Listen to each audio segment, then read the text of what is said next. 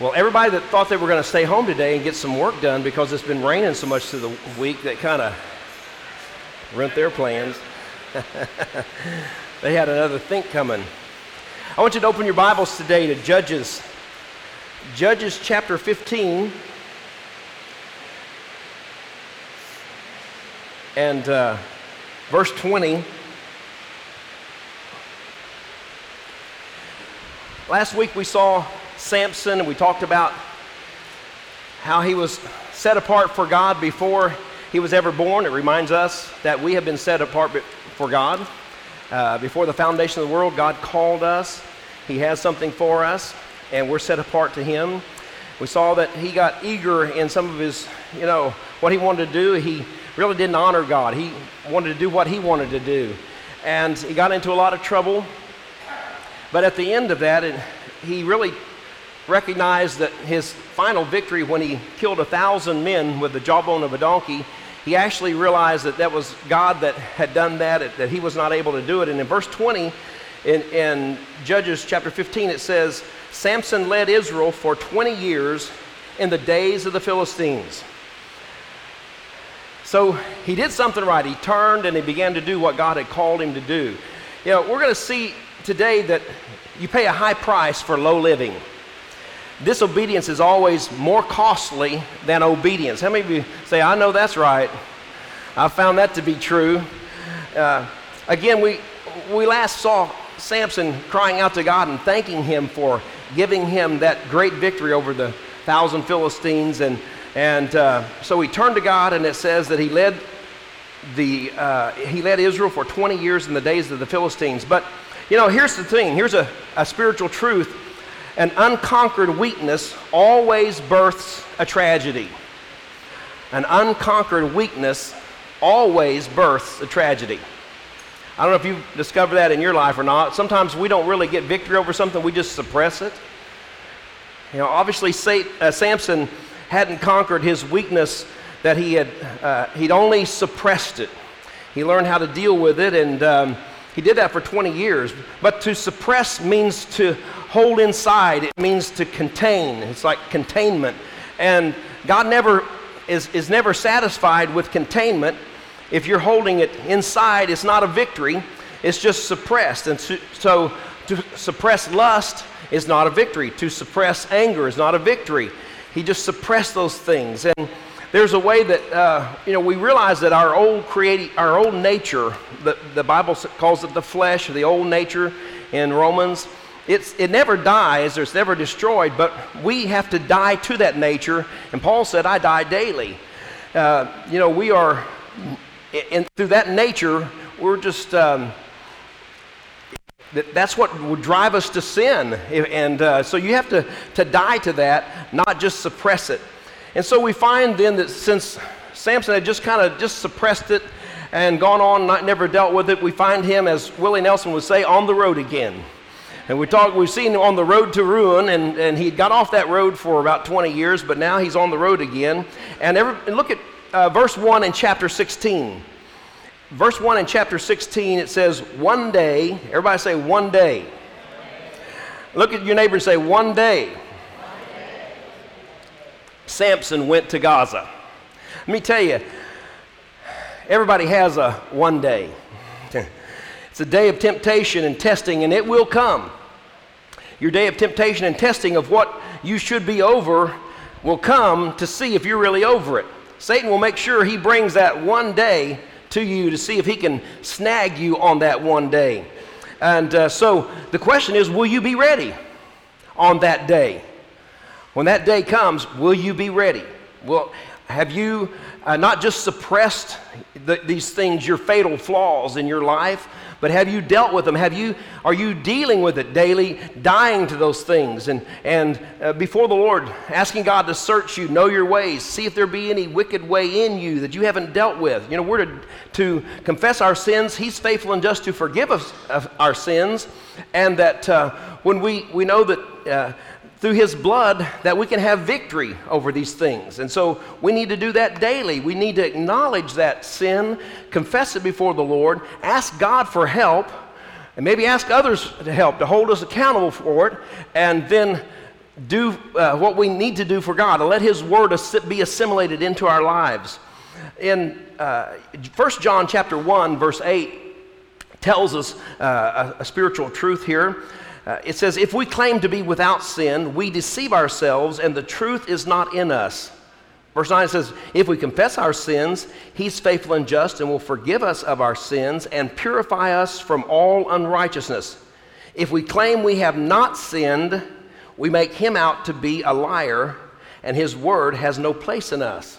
Wow. You know, Satan was in Samson. I don't know if Samson really felt like he had sinned. He confessed and he acknowledged that God had helped him in the victory over the 1,000 Philistines with the jawbone of a donkey. But evidently he hadn't really acknowledged this sin in his life, and he never dealt with it, and so he was self-deceived. It was just as it says there, if we claim to be without sin, we deceive ourselves, and the truth is not in us. You know, Satan loves for us to deceive ourselves. That's the greatest deception of all, a self-deception. And so 20 years of victory, and then one night he fell. Samson's crisis reminds us that the sin nature that it never dies, as I said. It's the proclivity to sin, and it's an inclination. It's predisposition to sin. That's what the sin nature is. We are predisposed to sin. That's what the sin nature does. So in Romans chapter 6, it says to count yourselves to be dead to sin. And every day you need to say, you know, I'm a sinner saved by grace, and I count myself to be dead to sin. I'm not going to live in it any longer. The Apostle Paul starts out in Romans chapter 6. He says, shall we continue in sin that grace may abound? God forbid. How shall we that are dead to sin live any longer in it? We don't live in it. We are dead to that. And so we count ourselves to be dead, and then we walk in a newness of life. The principle of sanctification is what it is, where we can set ourselves apart to God to be holy, count ourselves to be dead to sin, but then set apart for God. God declares us to be righteous. At salvation, God declares the believing sinner to be righteous, not on our works, but on the works of Jesus Christ. You're not saved by being good. You're not lost by being bad. You're lost because we need a Savior. So you're not saved or lost by your works. We're lost because sin entered into the world and separated man from God, and we need a Savior. And it doesn't matter what you try to do. You know, you don't come to church to be saved. You come to church because you are saved, and that you need that encouragement and that strength to make it through the next week. You know, and we need one another. We need to be an encouragement to one another. As they say, sleeping in a Chevy or in a garage don't make you a Chevy, you know. And so, you know, it's not by our works. In Romans chapter 6, turn to Romans chapter 6, verse 11. You need to underline that, or if you have a smartphone, highlight it.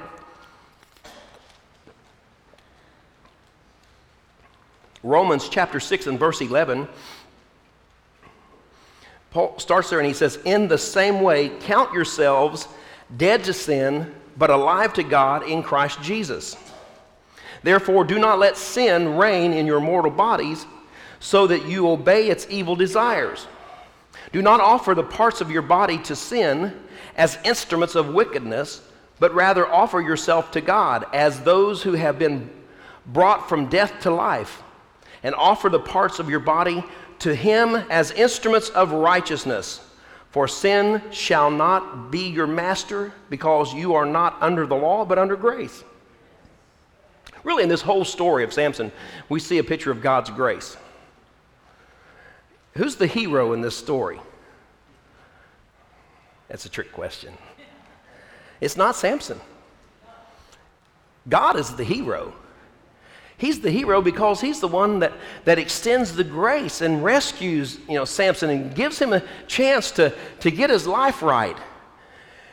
So we see here that one day it says that Samson, he failed the test. He had never really dealt with this thing of sin. He just suppressed it and got by. But it says he went to Gaza where he saw a prostitute. He went in to spend the night with her.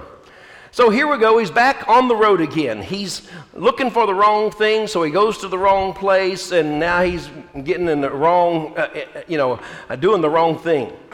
After 20 years, he falls into the same sin and that got him into the trouble of 2 decades ago. And why? Why did this happen? Well, let's look at some of these things. First of all, he did not acknowledge his sin. As I mentioned a while ago, he failed to recognize his fatal flaw, his weakness. Have you done that? Do you recognize your weakness? Oh, no, I don't want to think about it.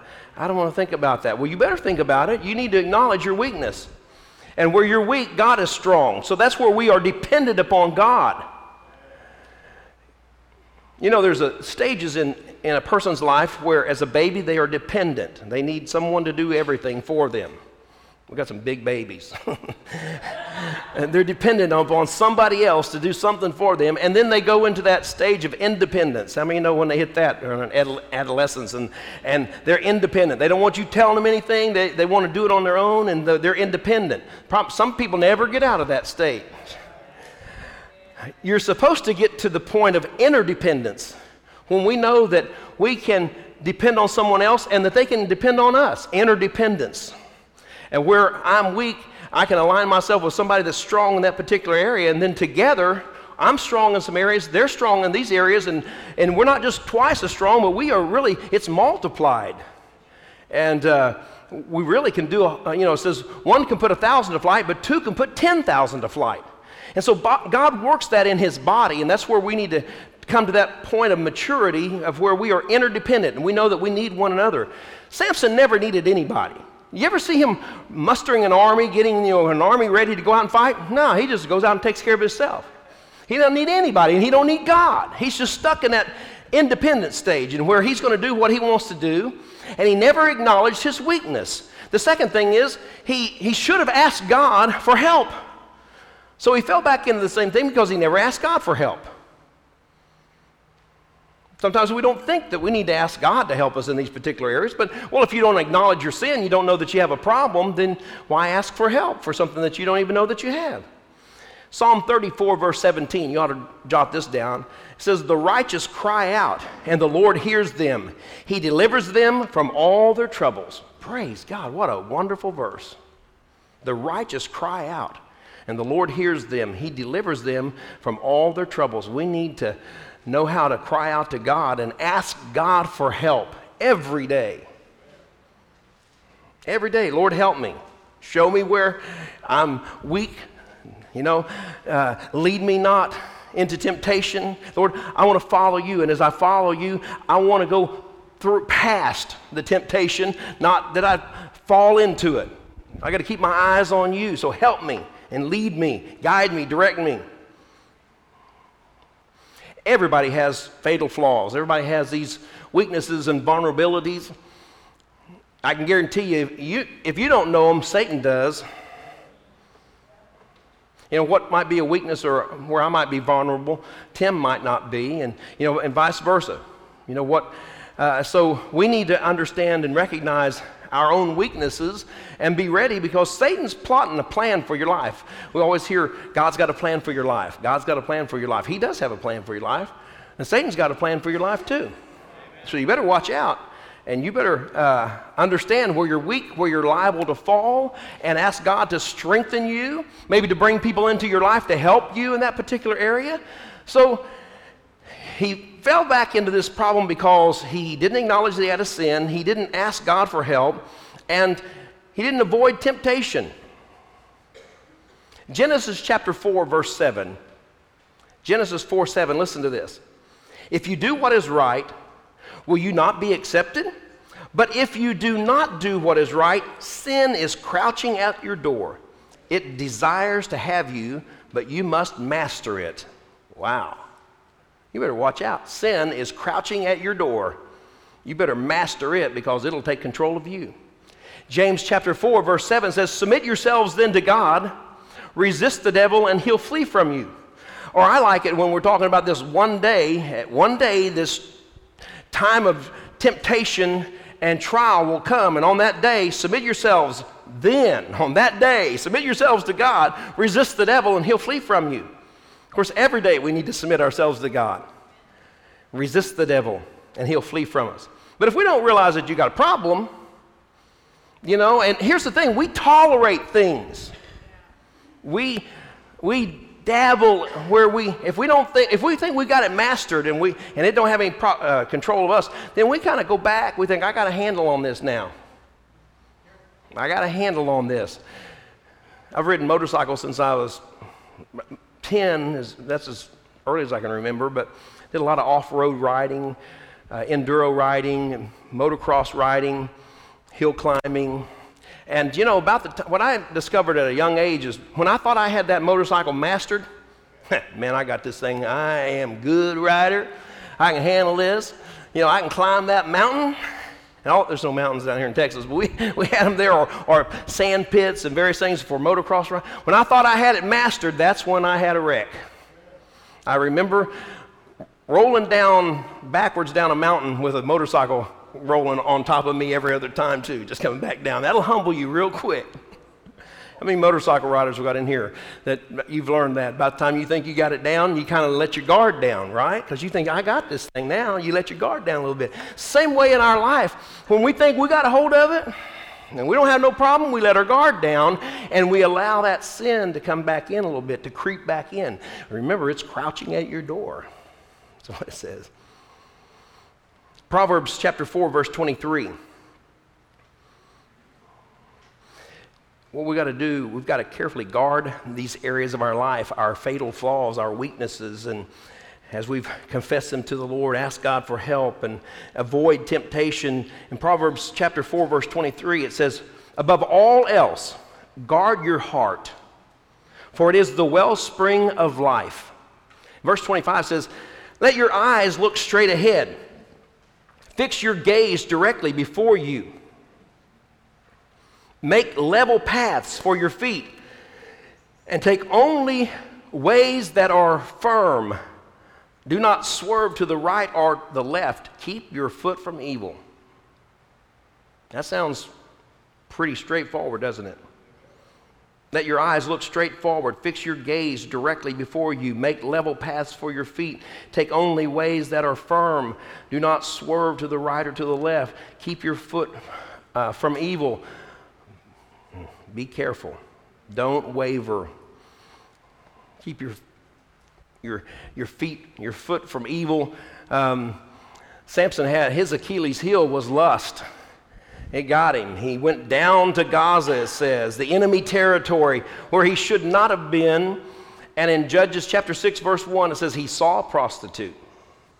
That's what he was looking for in the first place. That's why he went to where he went, because that's what he was looking for. And the next thing it says he went in to spend the night with her. Judges chapter 16, verse 2. Here we're going to see him warring. We saw him, what we've seen now is he's wandering. He's wandering away from where he really needs to be, wandering down to the border, going past. He's trespassing.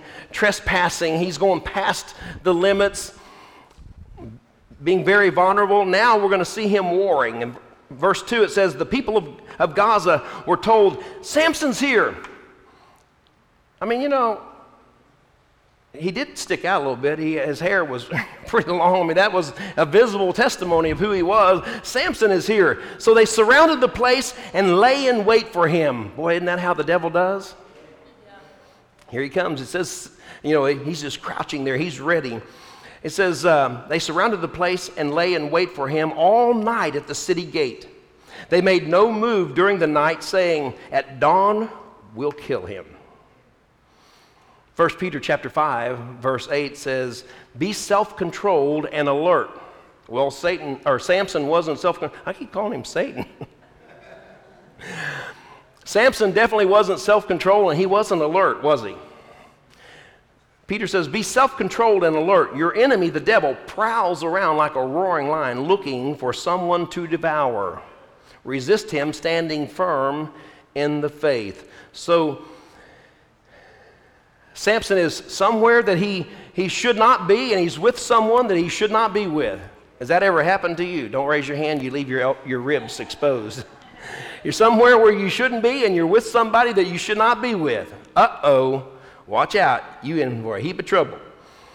So we see him now, the Holy Spirit warning him in verse 3. This is so amazing. Even in his waywardness, the Holy Spirit, God still loves him. His grace is so amazing that he warns Samson. In verse 3 it says, but Samson lay there only until the middle of the night. And then we see him winning. He gets that warning, and so then he decides that he's going to get up. In verse 3 it says, then he got up, took hold of the doors of the city gate, and together with 2 posts, and tore them loose, bar and all. He lifted them to his shoulder and carried them to the top of the hill that faces Hebron. Scholars tell us that these gates weighed from 700 to 1,000 pounds. Samson just reached in and he just grabbed those gates, man, tore them off the hinges, and off he went. Hey, he's winning now. That's what he's supposed to be doing, amen? The gates of hell shall not prevail against the church. Satan's going to try to fence you in, and you know what? Just tear the gates and get out of there. He carried him some 40 miles and set him up on a hill in Hebron there. Gates represent authority. Rachel taught on gateways and gates last Wednesday night. It was a good job. And gates represent authority. They control entrance and exit there. And so Samson was saying, you don't have control of your city, this major city, Gaza. Let me tell you something. I've got control of them. I'm taking your gates, and I'm destroying them.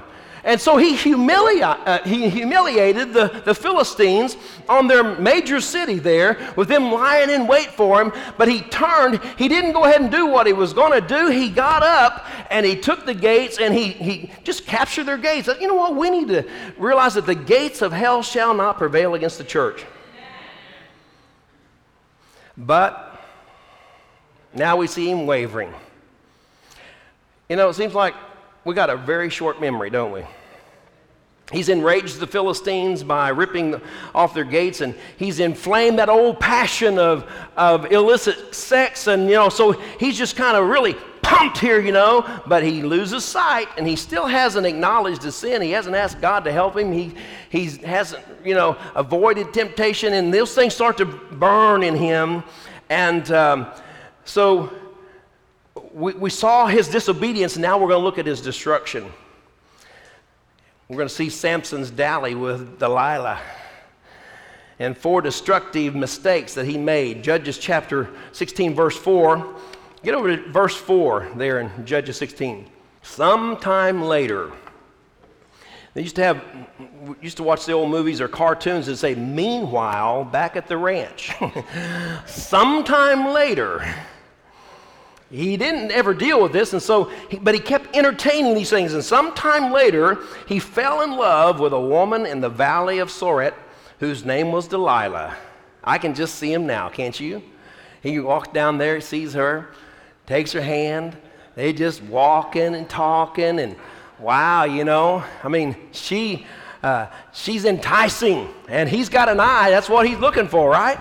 Sometime later, he fell in love with a woman in the valley of Sorek whose name was Delilah. He got involved in another relationship. Third time's charm. Remember that? First woman, he went down and he was infatuated with her.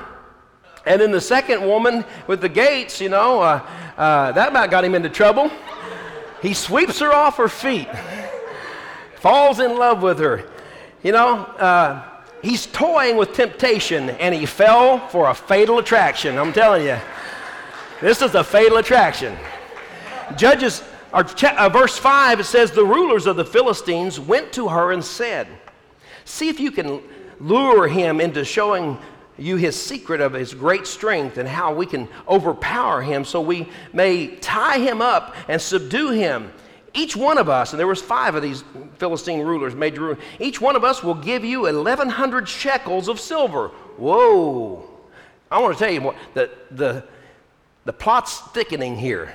We got love, and sex, we got money, we got power and pride. 1,100 shekels each from 5 of them, that'd be 5,500 shekels. And it's guessed that maybe a lower income, not the middle income, but made around 10 to 12 shekels a year. So let's compare that with around an income of $30,000 a year. So if you took that and multiplied it times 5,500, what do you come up with? $16.5 million. They came to Delilah and said, we're going to give you 16.5 million. You have hit the jackpot. You've won the lottery. If you'll just get us his secret, we want to bring him down. Each one of us will give you 1,100 shekels. That's 5,500 shekels. So it could be up to $16 million. It's guessed that maybe as low as 200,000, some have said, but I don't know, do the math. If those prices, Delilah's not just dilly-dallying around here. I mean, she's out for this money. And Samson's final romance ends in disaster. Delilah's name means weakness or brought low. And boy, did she discover his weakness. Did she bring him down?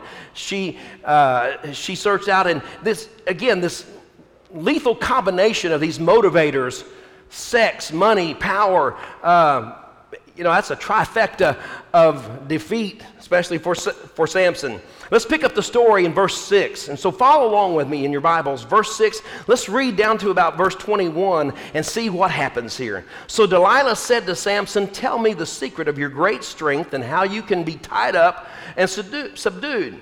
Samson answered her, if anyone ties me up with 7 fresh cords or thongs, it says here, or just different things, it says that have not been dried, I'll become as weak as any other man. Then the rulers of the Philistines brought her 7 fresh cords and that had not been dried, and she tied him with them. With men hidden in the room, she called to him, Samson, the Philistines are upon you. But he snapped the cords, and easily, it says, as a piece of string snaps when it comes close to a flame, so that the secret of his strength was not discovered. Then Delilah said to Samson, you've made a fool of me. You lied to me. Come now, tell me how you can be tied. He said, now, the Philistines knew that he had a weakness because this had happened 20 years ago there in Timnah. Remember when he went down and he finally gave in and told her the rhyme? So they knew he could give in. So he says, if anyone ties me securely with new ropes that have never been used, I'll become as weak as any other man. So Delilah took new ropes and tied him with them. Then with men hidden in the room, she called to him, Samson, the Philistines are upon you. But he snapped the ropes off his arms as if they were threads.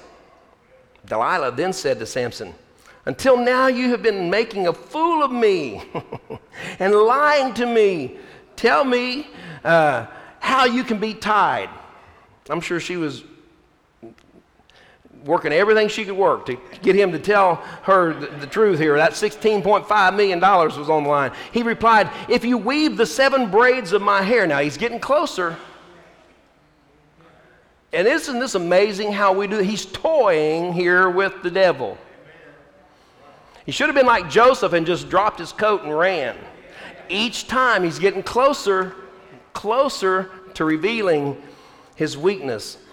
He replied, if you weave the 7 braids of my head into the fabric on the loom and tighten it with the pin, I'll become as weak as any other man. So while he was sleeping, we're getting closer here, Delilah took the 7 braids of his head, wove them into a fabric, and tightened it with the pin. What is wrong with this guy?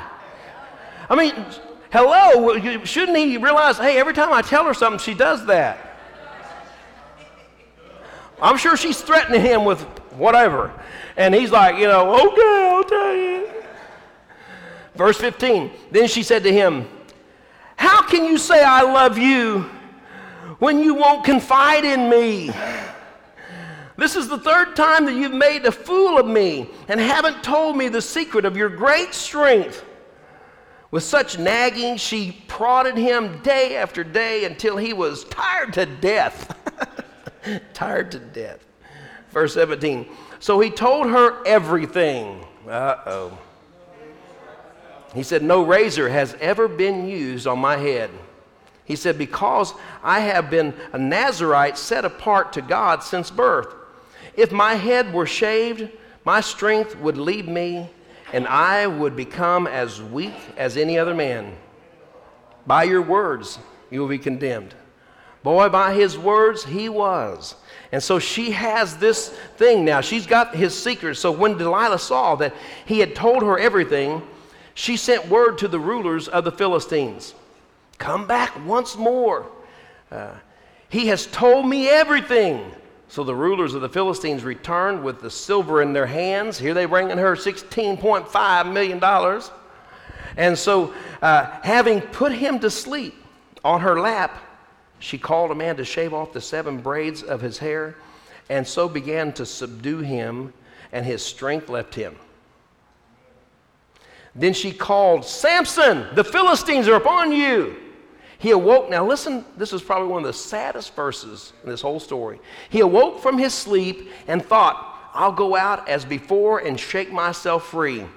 Look, but he did not know that the Lord had left him.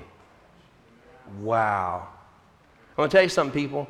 If you keep just dilly-dally in your sin or in your weakness and in that way, just thinking that you are invincible or it's no big deal, just this once, this won't hurt, or, well, I did this before. He had a lot of different things, and he shook himself and he went out. But, God had put up with all of this until finally enough is enough.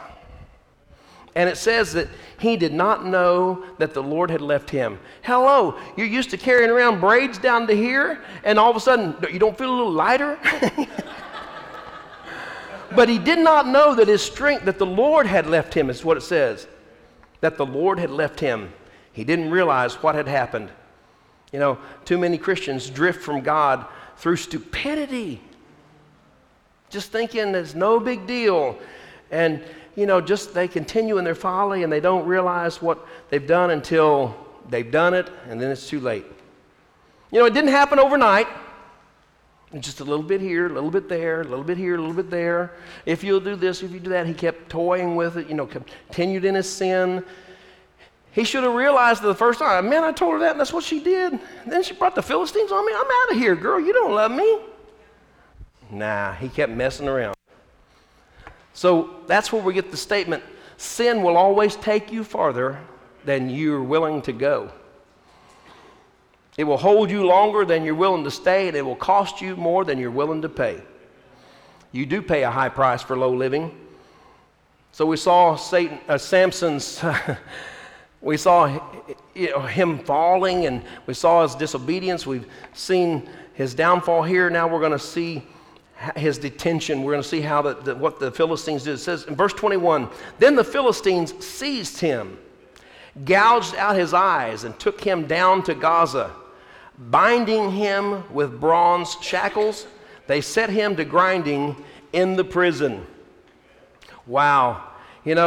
Sin blinds us, then it binds us, and then it slowly and inexorably grinds away at us. Just continues to grind away in our life. If we don't recognize and deal with our fatal flaws, we'll end up just like Samson. Blinding takes place as we lose our moral compass and our moral vision. Binding then will result as we lose our freedom and liberty. And we'll spend the rest of our lives grinding out a purposeless existence. Just not doing the will of God, just existing in our sin. If we're willing to repeatedly walk into temptation, which leads to sin, we're going to suffer the consequences of our disobedience, even though God still uses us to accomplish his will. God still used him, there against the Philistines, but pretty soon it's going to catch up with us. In the end, Samson understood the true source of his strength, but he never understood his true purpose. But his hair began to grow. Everybody say his hair began to grow. As Samson's grinding out this grain every day, day in, day out, hour upon hour, day upon day, week upon week, month upon month. We don't know exactly how long it was, but it says his hair began to grow. And it says, but the hair on his head began to grow again after it had been shaved. Verse 23, it says, now the rulers of the Philistines assembled to offer a great sacrifice to Dagon, their god, and to celebrate, saying, our God has delivered Samson, our enemy, into our hands. And when the people saw him, they praised God, saying, our God has delivered our enemy into our hands, the one who laid waste our land and multiplied our slain. It says, while they were in high spirits, they shouted, bring Samson out to entertain us. And so they went to get him, and they brought him out to show him before all of the people that were assembled there to show their great triumph over this man who had just destroyed them and humiliated them. That who was he? They blinded him, gouged out his eyes, bound him up. And so he says to the servant, lead me to the columns that I might lean my back on them. So they said, okay. So he lead him over to the columns, and thinking no big deal. But Samson had a plan, and he had been praying and asking God to help him. And so he had finally, I think through all this grinding in his life, he said, you know what, God, I'm the one that failed. I think he repented, and he asked God to forgive him, and he came back to what's going on, Roberta?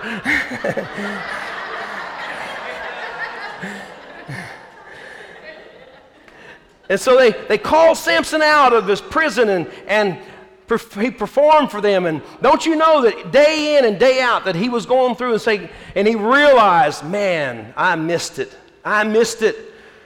Finally he realized it, but where is he now?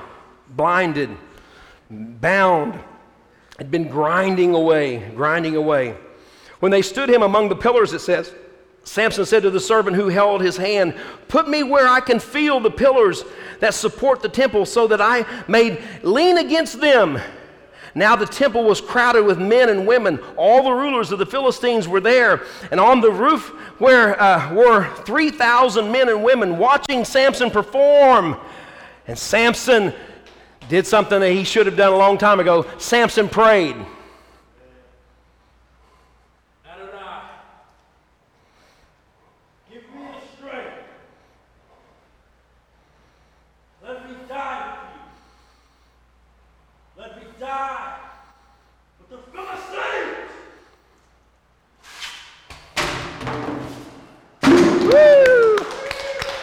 And he dies with them. It says, then Samson reached out toward the two central pillars, verse 29, on which the temple stood, bracing himself against them, his right hand on one end and his left hand on the other. Samson said, let me die with the Philistines.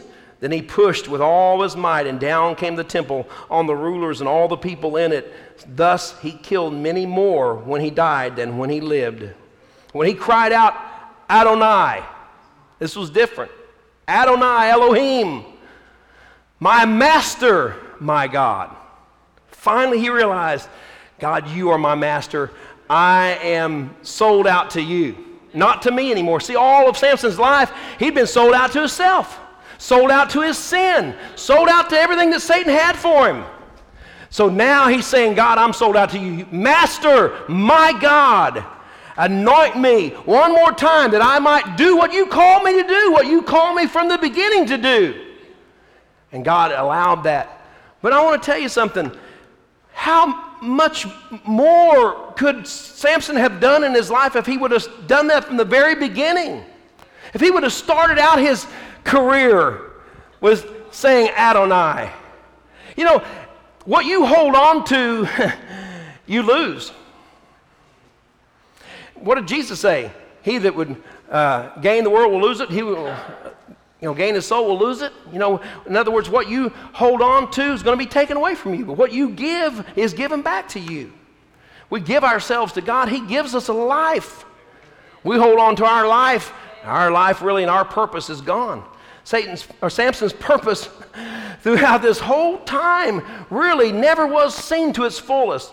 Yes, God anointed him and he killed Philistines, but not to the point of what he could have been. So he's finally recognized his fatal flaws, and he cries out to God, Adonai, master, owner of me and my soul, my life, I need you to help me this one last time to take out these Philistines, what I was birthed and born and purposed to do. He asked God for help. Remember the first thing that we said a while ago, how he missed it was he didn't acknowledge his sin and he didn't ask God for help. I think he's turned some things around. And he asked other people for help too. He asked the servant, will you lead me? Because he couldn't do it himself then. Will you lead me to the columns? So you see how his whole life has turned around? He's humbled now. If you start out humbled, then you won't have to be humbled. Uh-oh. If we'll humble ourselves, then God won't have to humble us, or he won't allow the circumstances in our life to humble us. Humble yourselves before his mighty hand. You know, sadly, when we look at Samson's life, everything he did by himself, no help, didn't ask anybody, but he finally understood and accepted God's will and God's purpose for his life, and he died to self. I think at that grinding, that millstone, I think that's when he died to himself, and he said, I'm all yours. You're my master. I'm all yours. Verse 30, look at verse 30 there in chapter 16. Then he pushed with all his might, and down came the temple on the rulers and all the people in it. Thus he killed many more when he died than when he lived. You know, I think you'll find that true in your life when you're willing to go back to the place of where the place of disobedience in your life and die to it, face it and die to it, is when you're really going to find your life. Count yourselves to be dead indeed unto sin. Just as Jesus went to that garden and he knelt and he cried out, let this cup pass from me. Then he said, nevertheless, not my will, thine be done. When he died to himself, that's when he then he saw God's purpose live in him. That's the same way with each one of us. We got to go back to the point of our disobedience. Die to face it and die to it and give ourselves to God. Let's look at some action steps here that we need to take. First of all, don't be deceived to disobey. Be careful. Exit the road to ruin and get on the road to recovery.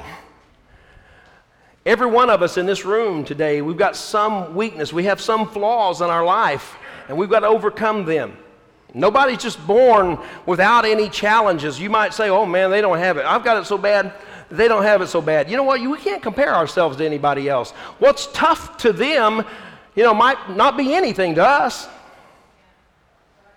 But what's tough to me, might kill that person, So we don't know. We can't compare that. We just have to be before God and ask him to help us. So acknowledge your fatal flaw. Can you do that right now? If you got something to write on or on your phone, maybe type some notes in there. Acknowledge your fatal flaw. What's your spiritual soft spot? What area of your life has the most potential to ruin you? Where could Satan come in and just really ruin you? Is it lust, coveting, revenge, an unforgiving spirit? Anger, lying, I don't know, some weakness. Psalm 38:18 says, I confess my iniquity. I am troubled by my sin. Well, until we're troubled by our sin, it needs to bother us that we could step out and do our own thing, step away from God. But see, what happens is our conscience gets seared as with a hot iron, and we kind of get numb to it. And see, every time Samson did something and then he got away with it, it didn't bother him as much. His conscience, it was seared as it is, and it didn't bother him. And that's the way we are, and we take one more step, then we take one more step, and that doesn't seem to bothers as much, and we get hardened. And when God's is knocking at the door, we're kind of just pushing him out. I got this. I just shake myself and go out here and take care of it. I confess my iniquity. I am troubled by my sin. So acknowledge your weakness, your sin, your fatal flaw, the thing that's most apt to bring you down, and then admit that you need help. Admit that you need help. Until you admit that you're vulnerable, that you're never going to experience victory. Lord, help me. I remember when I was about 20, I was trying to quit smoking because I was getting old. I was about to hit 21, man. I was going to be old. Get up in the morning and cough and hack. I thought, man, when I get to be 25 and really old, what's going to happen, I might ought to quit this. And I tried everything. I think cigarettes were only like 35 cents a pack then. And I'd been in the military, I could get them really cheap, And so I'd throw them out and get to the next corner, run in and get another pack. And I just couldn't do it. And I'd feel so bad. And, I'd do all I could do, and I couldn't whip it, But I was going to do it. I was going to set my mind to do it, and I just couldn't do it. Kept giving into it. Till finally I came to this place. It was bothering me. And I thought, then I made some changes in my life. Got in church, met a good-looking woman. Had a testimony to hold up with. Was working for the railroad at that time. That's a motley crew right there.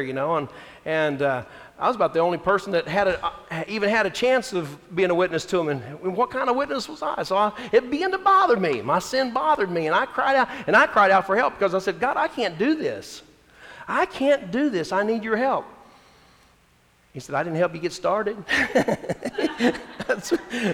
and I was like, well, why is it so hard for me? He says, well, you need to know it's hard for you. God will help you, but he won't just instantly remove it from you because you know what? Then we won't think it's a big deal, and we can give into it again. But I was serious before God, and God did help me. But I've told this story before, but I made one fatal flaw in my arrogance when I really knew God was going to help me. I've sensed that. I thought, praise God. And I said, and God, if I ever smoke another one, just let it make me sick. God honors your request. About 3 months later, when I had it conquered, man, I had done this. That wasn't so bad. And a guy lit up a cigarette, and if you've ever smoked, and when they light one up, it's like, whew, wow. And I thought, well, I got this thing lit now. One cigarette, no big deal, because, hey, I'm me. I did this. I bummed a cigarette from him and lit that thing up and took a big drag off that cigarette, and oh my goodness, the world turned green. And I instantly remembered my vow before God. He honored it. Man, I thought I need to get out of here before I puke over on everybody. And I said, God, thank you. Forgive me for my arrogance. Forgive me for even thinking that I was so hot that I could do this and it wasn't any big deal. Thank you for honoring your word to me. And I've never had a desire for it. Never, ever. Maybe that's a good exclamation mark to put on something if you're trying to quit something. Just let it make me sick. It will.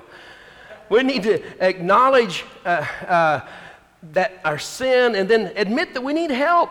I need help, God, to do this. And then avoid temptation. Avoid it. Don't put yourself in a situation where you know that you're vulnerable. If you have a problem with drinking, don't go to bars. If you have a wandering eye, don't flirt with anyone. If you have a problem with pornography, get a filter for your internet or something. And set some things up. Don't trust yourself. Say, you know what? If David fell, I could fall. If Elijah got discouraged and depressed, I could get discouraged and depressed. If it happened to them, it could happen to me. We ain't so special, people.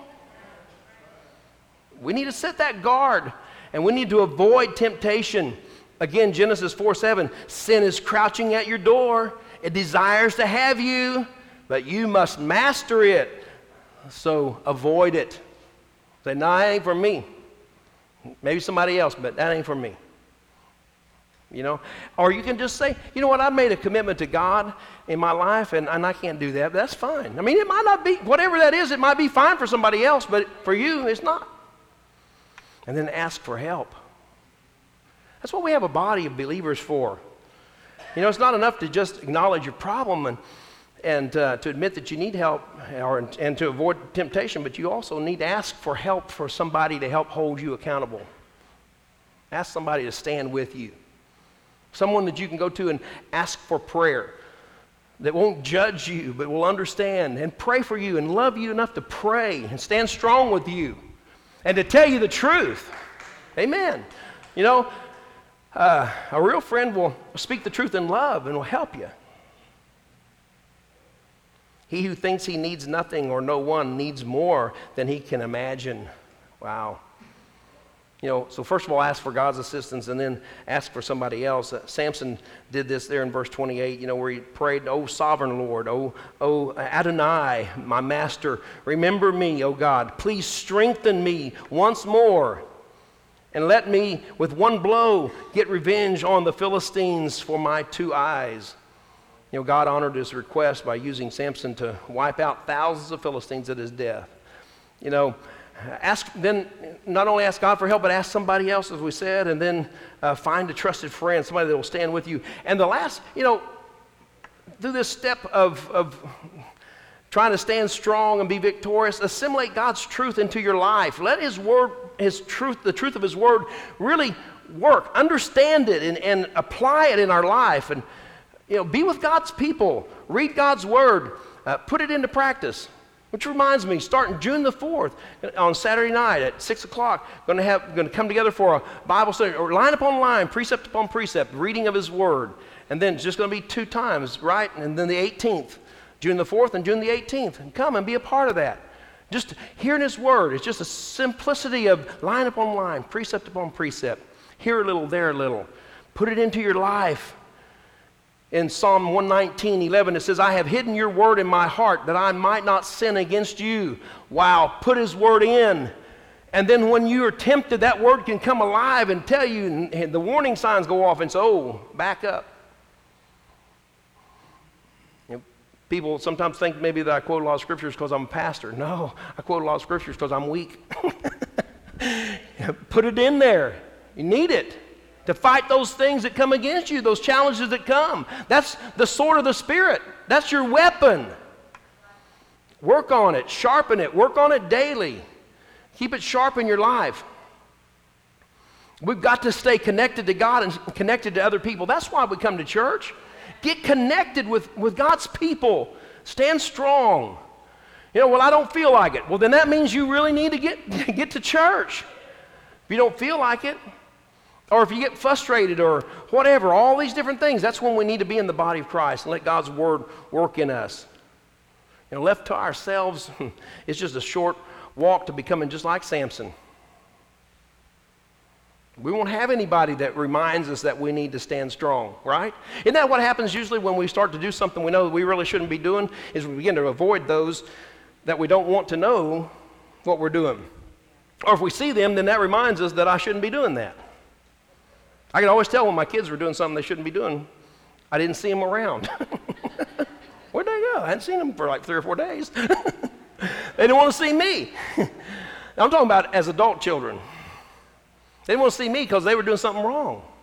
And that would remind them that they weren't doing right, and so conviction comes. A lot of people always get mad at pastors and stuff.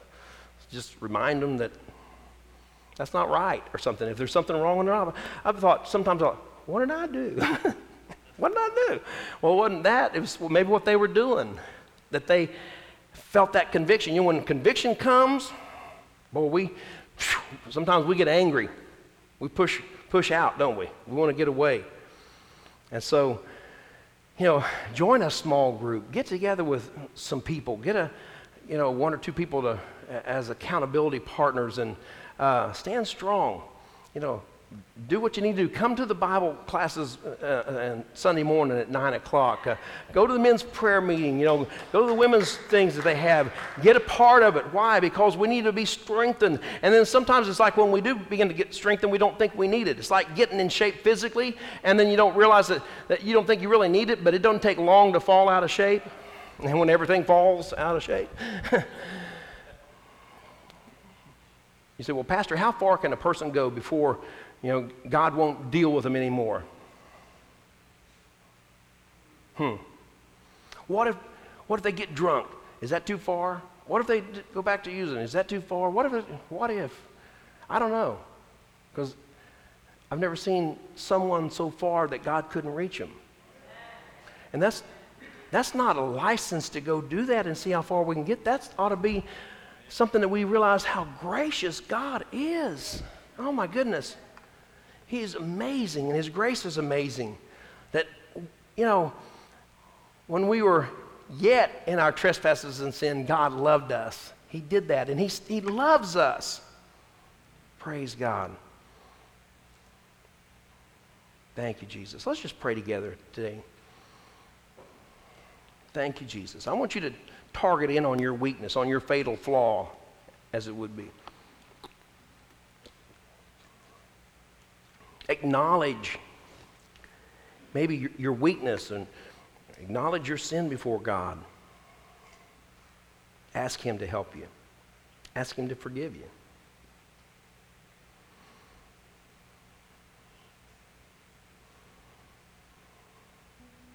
I'm sure that during the drudgery of grinding, Samson realized what he had done throughout his life, how he had missed it, and he knew that death had to take place.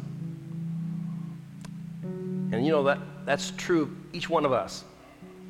The only way out is to go back to the area of our life where we are resisting the lordship of Jesus Christ and die. Now, I'm not talking about for salvation here, people. I'm talking about for our walk, a walk of victory. We've got to go back to where we are resisting the lordship of Jesus Christ. Is there an area in your life right now, and ask the Holy Spirit to help you. Is there an area in your life where you're resisting the lordship of Jesus Christ? Samson cried out, Adonai, my Lord, my Master. Are we resisting? Are we doing our own thing? That's where you need to die. Die to yourself. Romans 6:11 again, in the same way, count yourselves dead to sin, but alive to God in Christ Jesus. Samson, in all his flaws, in all his mess, is finally recognized as a man of faith. In Hebrews chapter 11, he's named among in that hall of fame there of all the different mighty people throughout Scripture, and Samson's recognized there. And it's not because of all the stuff he'd done and all the failures he'd had. It's because he turned around and he died to himself, and he literally then did God's will and accomplished what God had put him here on the earth to do. So you need to look at your weakness, and maybe look at your sin where you're taking things into your own hand. Just look it squarely in the eye and count yourselves as dead to those things because of what Jesus has done for you. Put your trust and your hope and your expectation in Jesus. As I said a while ago, He is the hero of the story.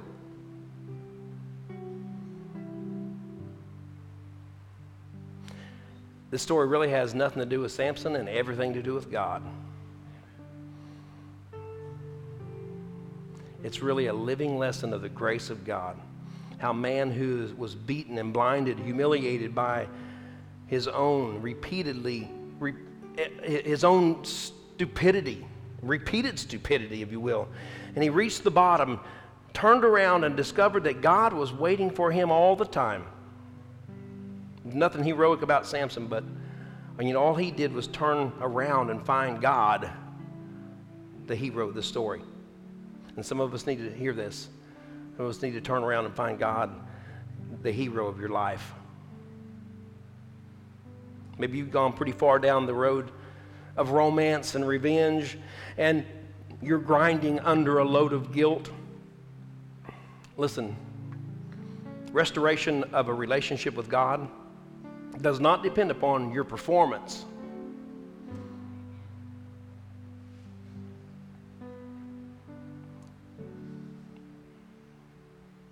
It depends upon our humiliation and us humbling ourselves. You know, Samson didn't perform. He came back to God before he pushed those pillars down, before he accomplished those things. He'd already come back to God. He came back to God while he was still shackled. He came back to God while he was still blind. He turned back to God and God took him. So right now, right where you are, you can turn back to God and God can take you. He was bold before men, but he was weak before women. Whatever your weakness is, you need to get it in sight right now, and you need to die to it. Do it right now. Just say, I am dead to this thing. It's not going to have control of me any longer. You need to maybe conquer fear and doubt, or whatever it is that maybe is right there to cause you to stumble each time. Get victory over it right now, right in the place where you are, and God will meet you there. Hallelujah. If you're here this morning while heads are bowed and eyes are closed, if you've never received Jesus Christ as your Lord and Savior, you've never accepted him, you're not sure of eternity, there's nothing you can do to perform good enough to be saved. What you have to do is just believe that he is the Son of God. Believe. And then receive him. Receive God's love gift of Jesus Christ to you. If you don't know for sure that you're going to spend eternity in heaven, why don't you just raise your hand right now? We want to pray for you, that you might believe that Jesus is the Son of God. Amen. Anybody here? Well, it looks like we have all believers here. So back here to this point of where it's time to step it up. Step away from those things that have been holding us back and step on into a victory with God. Just do that right now. Just do it right now. Father, I thank you right now that we can come to you before your throne of grace and find mercy. Samson did that grinding wheel. He came to your throne of grace and he found mercy and your grace to help him in his time of need. And you showed up, God. We declare today that you are Lord, you are Adonai, our master of all things. Love you today. Thank you for your great grace that warns us and rescues us. Thank you for it, God. Help us not to receive your grace in vain, but help us to receive your grace to be victorious and be overcomers. Father, we thank you for this now in Jesus' name. Amen. Will you stand with me this morning? Hallelujah. Yes, sir. Oh, well, we're going to be dismissed in prayer. We're going to pray for Dwayne. Dwayne went to the hospital this morning, possibly with gallbladder problems. So if you've ever had that happen, that's not a pleasant thing. So let's pray for him. Yes, ma'am? 4 o'clock tomorrow. Okay, so keep Dwayne in prayer. Anybody else? You want to just shout out a prayer request, something you're praying for, want us all to pray for? Anybody? We have your written requests. We're going to pray with those. But good. Praise God. Well, you look good. Let's pray. Father, I thank you that we can call ourselves blessed because you call us blessed. Father, we thank you that we are above and not beneath. We're the head and not the tail. Father, we belong to you. No weapon that's formed or fashioned against us shall prosper. It shall not succeed in its intended purpose to destroy us. Father, we rise above sin, self, Satan, and everything that he brings against us, Father, to be victorious for you. It's in you that we live and move and have our being. We couldn't do anything without you. We want to do everything with you. Father, lead us into areas of purpose where we can allow you to shine through us and rescue those that are perishing. Father, to win the lost, to develop the saved, Father, to be what you've called us to be. Lord, each one of us in our particular area that we come in contact with people, give us divine appointments right now. Lord, we're going to be on the watch for them, and we're going to be ready to share the good news of how great you are. You're a good God, and we love you. Thank you for your grace, and we praise you for it in Jesus' name. Amen. Give somebody a hug today, a handshake, a smile. Let them know you're glad to be in church today. Amen.